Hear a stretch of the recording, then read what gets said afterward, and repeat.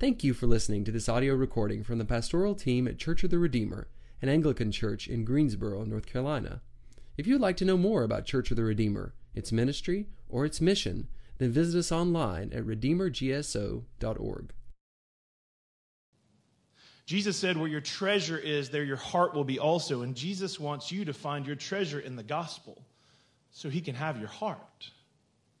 Generosity is the hallmark of the faithful Christian because our God is a generous God. And the good news of the gospel is that this generous God acted generously towards us by freely giving his only Son to pay our debt of sin, thus removing the consequences of our sin and offering us new life through his resurrection, freely giving even without us earning, despite us not earning or even deserving, even with us in active rebellion against him.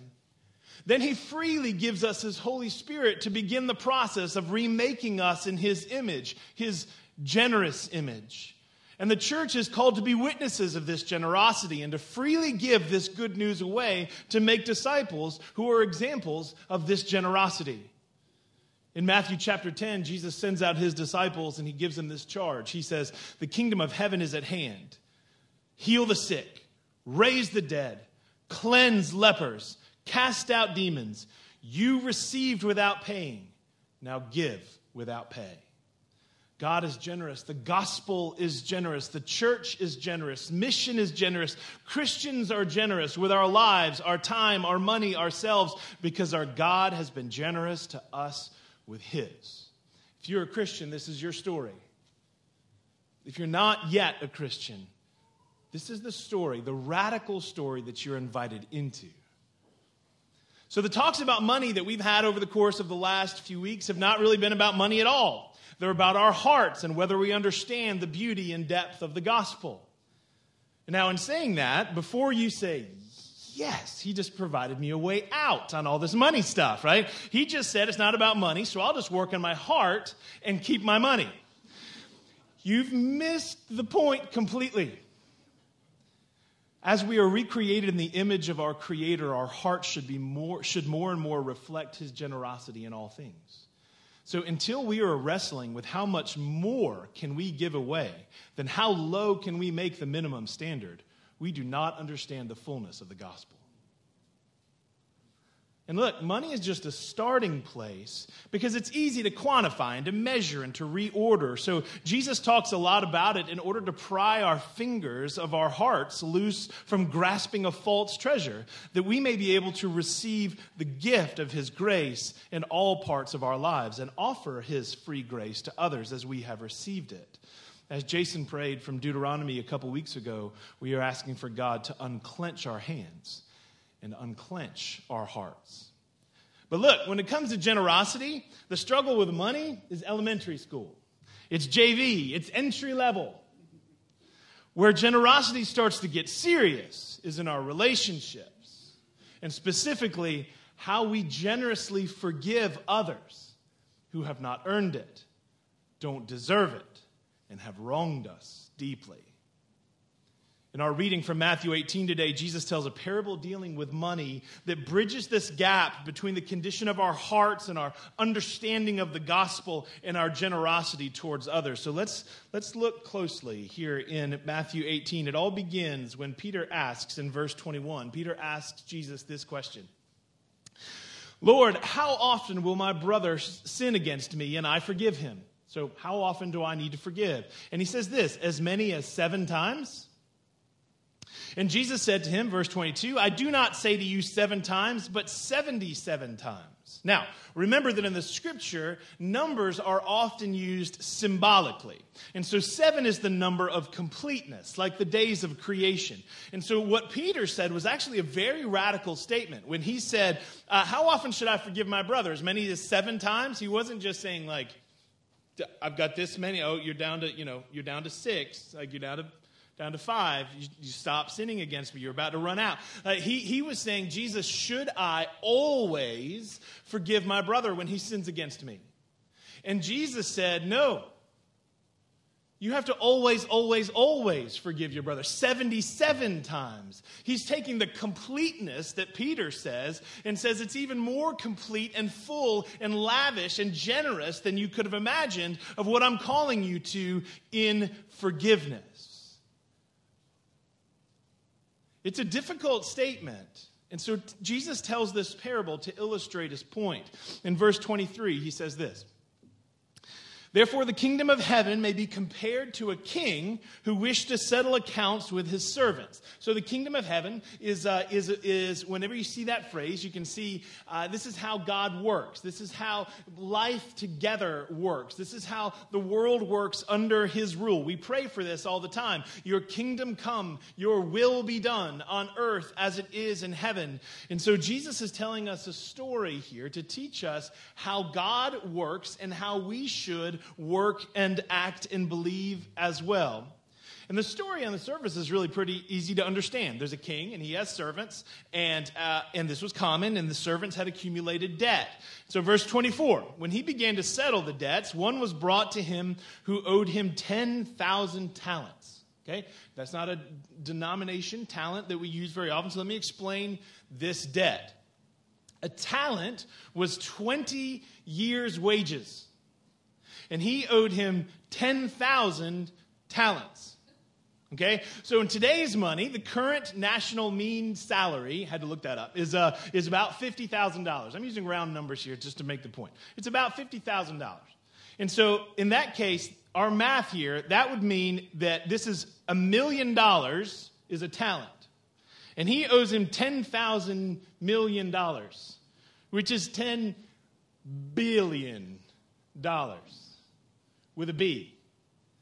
Now, this story is fictional, right? Jesus is telling an illustrative story, and the amount is huge to teach a lesson. Don't get caught up in the details of, well, how in the world did he rack up $10 billion worth of debt?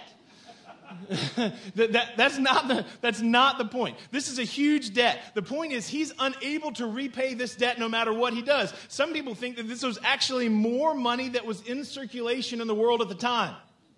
If he had every bit of money everywhere, he could still not have paid his debt. That's the point that Jesus is trying to show us here. And since verse 25, since he could not pay, his master ordered him to be sold with his wife and children and all that he had, and payment to be made. Verse 26, so the servant fell on his knees, imploring him, have patience with me, and I will pay you everything. No, he wouldn't. I mean, can we just be honest here that no, he wouldn't. He can't possibly fulfill that promise. Have patience with me, and I will get every dollar in the world for you. He's not actually going to be able to do this. He's begging for mercy. And in verse 27, it says, out of pity for him, the master of that servant released him and forgave him the debt. It's extremely important to recognize what happened here. There's no way this servant was going to be able to pay this debt no matter how patient the king was. And the king moved out of pity, it says. In other places, this word is translated compassion. He had compassion on him, just as Jesus had compassion on the crowds. And out of his compassion, out of his pity, the king forgave the debt. Not delayed, not reduced, not refinanced at a better rate. He forgave the billions of dollars of debt.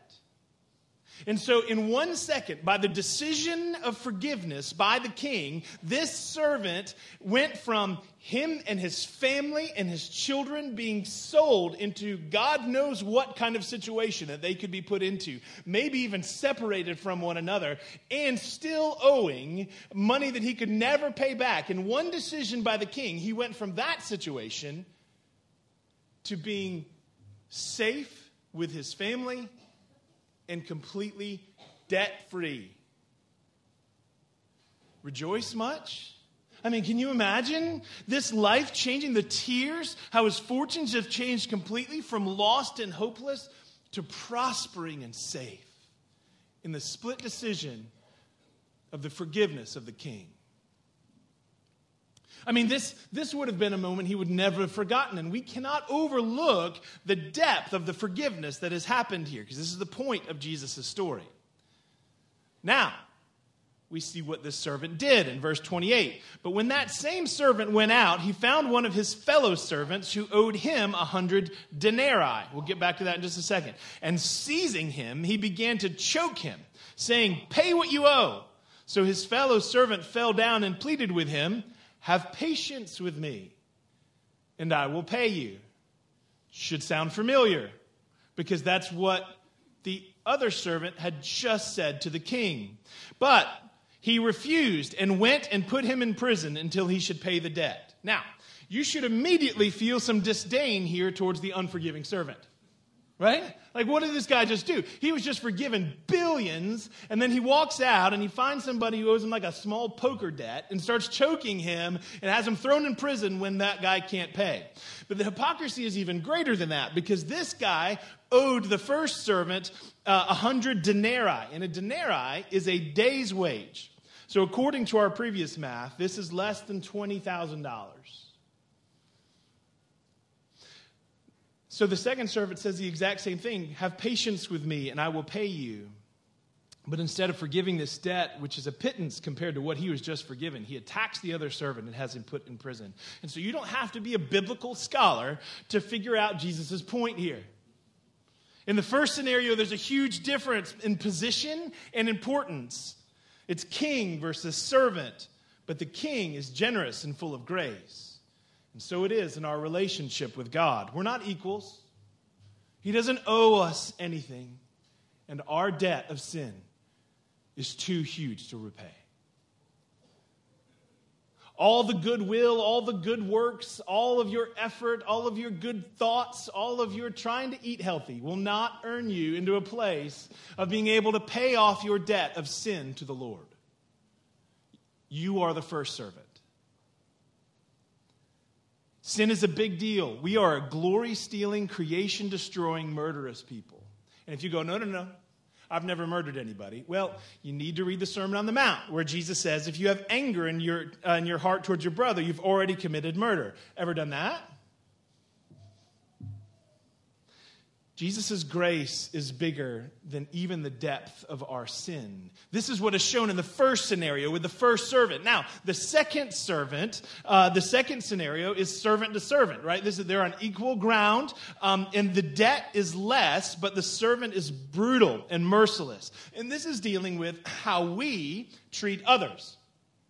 The first scenario, king to servant, is about how God treats us. And the second is about how we treat one another. If we are a people of the gospel, we are the first servant, forgiven a crushing debt that is deadly and unreconcilable, all by the compassion and mercy of our King. And why is it that we often struggle to have compassion and mercy with others? Why do we want mercy for ourselves and justice for others? The debt of the second servant was not insignificant. Look, 20 grand. Like there's not many of us who can just go, $20,000, forget that. That's nothing to me. That's a significant amount for us. That's meaningful. And so in this, God is not discounting your pain. He's not discounting that people have sinned against you, have hurt you, have wounded you deeply. And he's not saying that that is insignificant or worthless.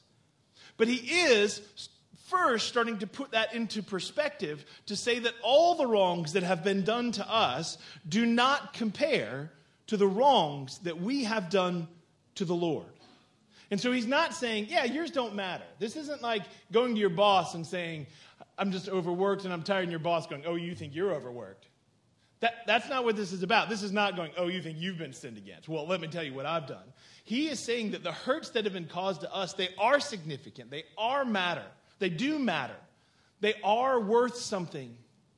But he's also giving us some perspective in how his grace is able to cover even the depth of the sin of us against him.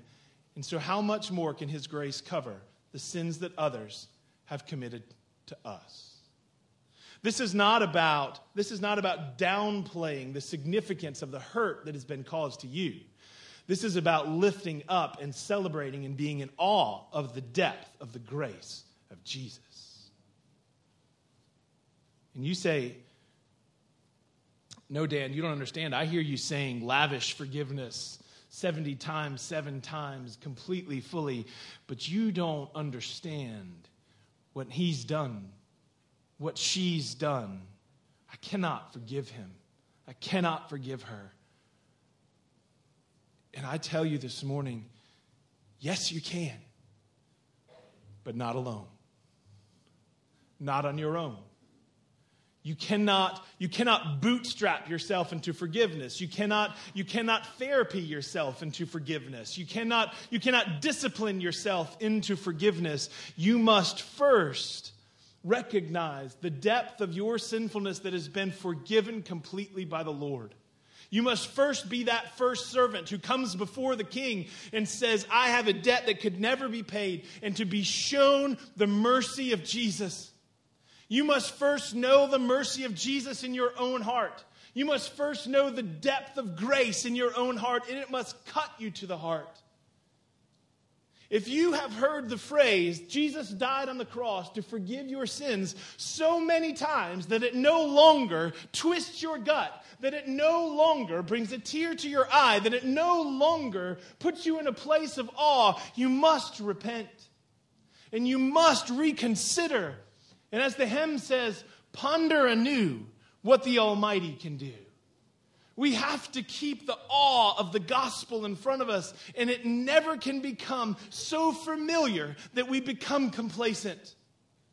The depth of the grace of Jesus, the depth of the grace of God who offered his only Son, who suffered in our stead, who died in our place, who was put in our tomb, and won victory for us.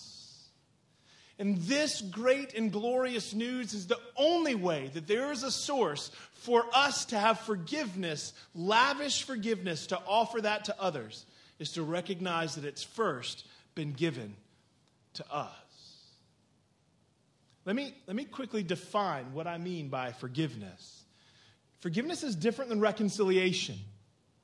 It's an important distinction. This doesn't mean we have to get along with everybody. It doesn't mean that we have to like being around everybody. It doesn't mean that we have to forgive people so completely and fully that our relationship then is completely healed. There still needs to be reconciliation after forgiveness. And sometimes that's possible, and sometimes that is not. But forgiveness is always possible.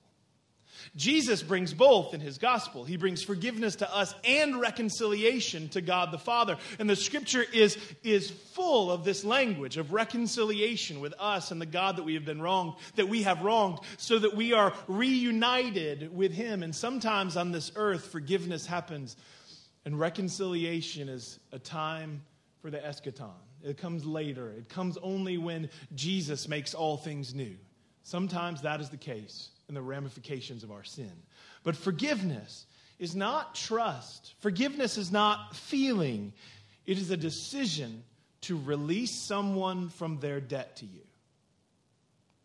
Forgiveness is a decision to release someone from their debt. They may not ask for it. They may not acknowledge their debt. They may still be smug and continue to sin against you. But forgiveness is setting them free from what they owe you. This is the situation described in this story, in this parable, that just as we have been forgiven like the first servant, that we can offer that forgiveness to the servants who owe us. And look, this isn't easy. The forgiveness that you've been offered through Jesus was not easy.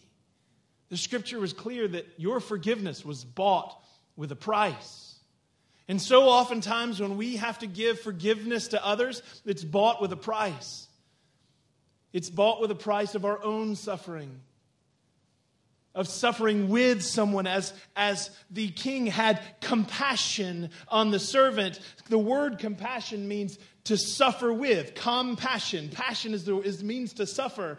Compassion is to suffer with. And so oftentimes when we forgive, it's suffering with someone else in their own sin. It's suffering to let go of our pride. It's suffering to let go of our hurt and to let go of our pain. It is not easy.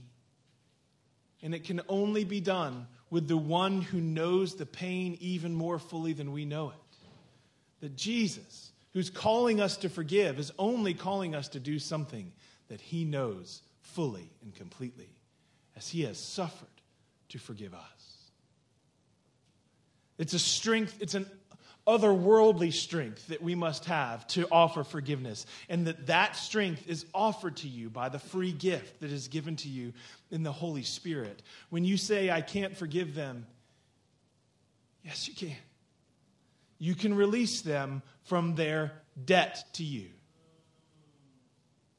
And look, this isn't trying to shame you. Until we talked about money, we talked about forgiving. This isn't trying to shame you of saying, look, compare your sins to God and then compare their sins to you. And so you should be ashamed of yourself for not forgiving people. Look, Jesus is compassionate, and he knows that we struggle with this. And he knows that it's hard, but he wants you to see the depth and the fullness of his grace. When you say, I can't forgive him, and then you try and you go, no, it's going to take more grace than that. And you try and you go, I'm still struggling with this. And you go a little farther, and then you start to press into what it takes to forgive someone else. What you need to see is that as you press deeper into the grace that you would need to have for someone else, that it never runs out. You start to understand the depth of the grace that Jesus has had for you. And it results in the worship of him, and the adoration of him, and the praise of him, and the service of him. Verse 31, when his fellow servants saw what had taken place, they were greatly distressed, and they went and they reported to their master all that had taken place. And then his master summoned him and said to him, you wicked servant, I forgave you all that debt because you pleaded with me, and should you not have had mercy on your fellow servant as I had mercy on you? And in his anger, his master delivered him to the jailers until he should pay all his debt. There's one hand that makes us, in this moment, makes us go, yeah, get him, right? You just gave him, you just forgave him all that. And then he went out and, what a jerk. Get him. Put him in jail.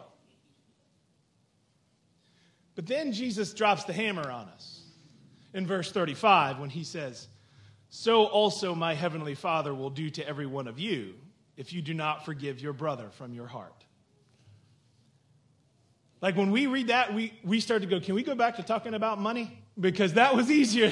that was better than this. This is harder than what we were just talking about before. I like that better. So also my heavenly Father will do to every one of you if you do not forgive your brother from your heart. And this final verse seems hard at first because as if you have a background in the church, you know that the gospel is freely given and we don't earn it. And this feels like God saying I almost said quid pro quo, but that would have brought up a whole bunch of other thoughts that I don't need to bring up. There's not a transaction here, right? Of that God is saying you have to do this to earn my forgiveness. That's not what he's saying. He's not saying you have to earn his forgiveness by you bringing forgiveness. No, the point here is that if we truly recognize our own need for grace and we truly repent and we truly rejoice in the victory of the resurrection, what kind of cheap grace would that be if God were simply okay with us singing songs about our own forgiveness in here and then having no effect on how we treat others out there? Would you be okay with a God who wanted his people like that?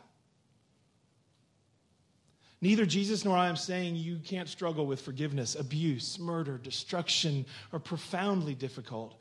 But even your struggle in forgiveness should make you more grateful for the grace that God has bestowed upon you and push you deeper into the generosity and goodness of our God. We cannot take this grace for granted or overlook what it cost. So here's the application of this. One, give your money to the church. Right? 10% and offerings and care for the poor and stop with the excuses and just do it. We can say it eloquently, but look, just stop because that is that is minor league compared to what Jesus is coming next. Let's start what's actually difficult. Who do you need to offer generous forgiveness to? Who do you need to forgive? Being a generous people is not easy. And what I want us to leave here with today is not a sense of shame and burden, but a sense of invitation. Because the gospel is an invitation to know his forgiveness so that the burden of your own sin is no longer on your shoulders. But then also an invitation into a generous life so that you don't have to carry the burden, the sin of others either. You don't have to carry the weight of what people owe you and the fact that you need justice for them and how they have hurt you and how they have wounded you. When you forgive them and let them go, they no longer have that power. And the gospel of forgiveness, the gospel of generosity is inviting you into the joy of knowing forgiveness and the joy of offering forgiveness. To set you free from both the chains that bind you upward and the chains that bind you outward. The gospel, the empty tomb that has set the prisoners free from death is offered to you. And there's such joy that comes with that. It's a different world when we can imagine actually being able to forgive one another. Instead of clenched and defensive and anxious, Christ is offering freedom and confidence and meaning. Fall into the arms of grace. Know his forgiveness that is complete and full and free. Let it wash over you. Let it remove your sin and your shame. Let it remove your darkness. Let it remove the sins that you don't think could ever be forgiven. Jesus' outstretched arms on the cross say they're forgiven. And then think of all those who you need to forgive, to let go of their debt that they owe you, to forgive them of that debt. And the only way you can do that is through the help of Jesus.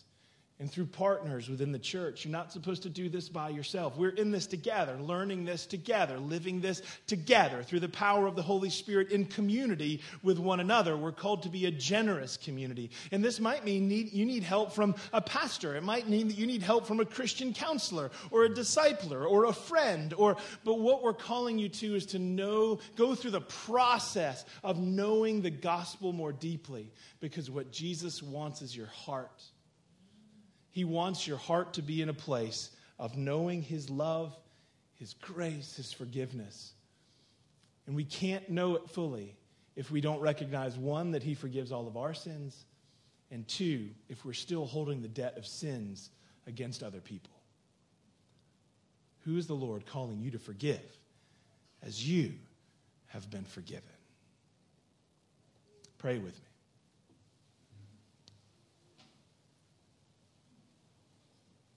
Difficult word today, Lord. A difficult passage of Scripture.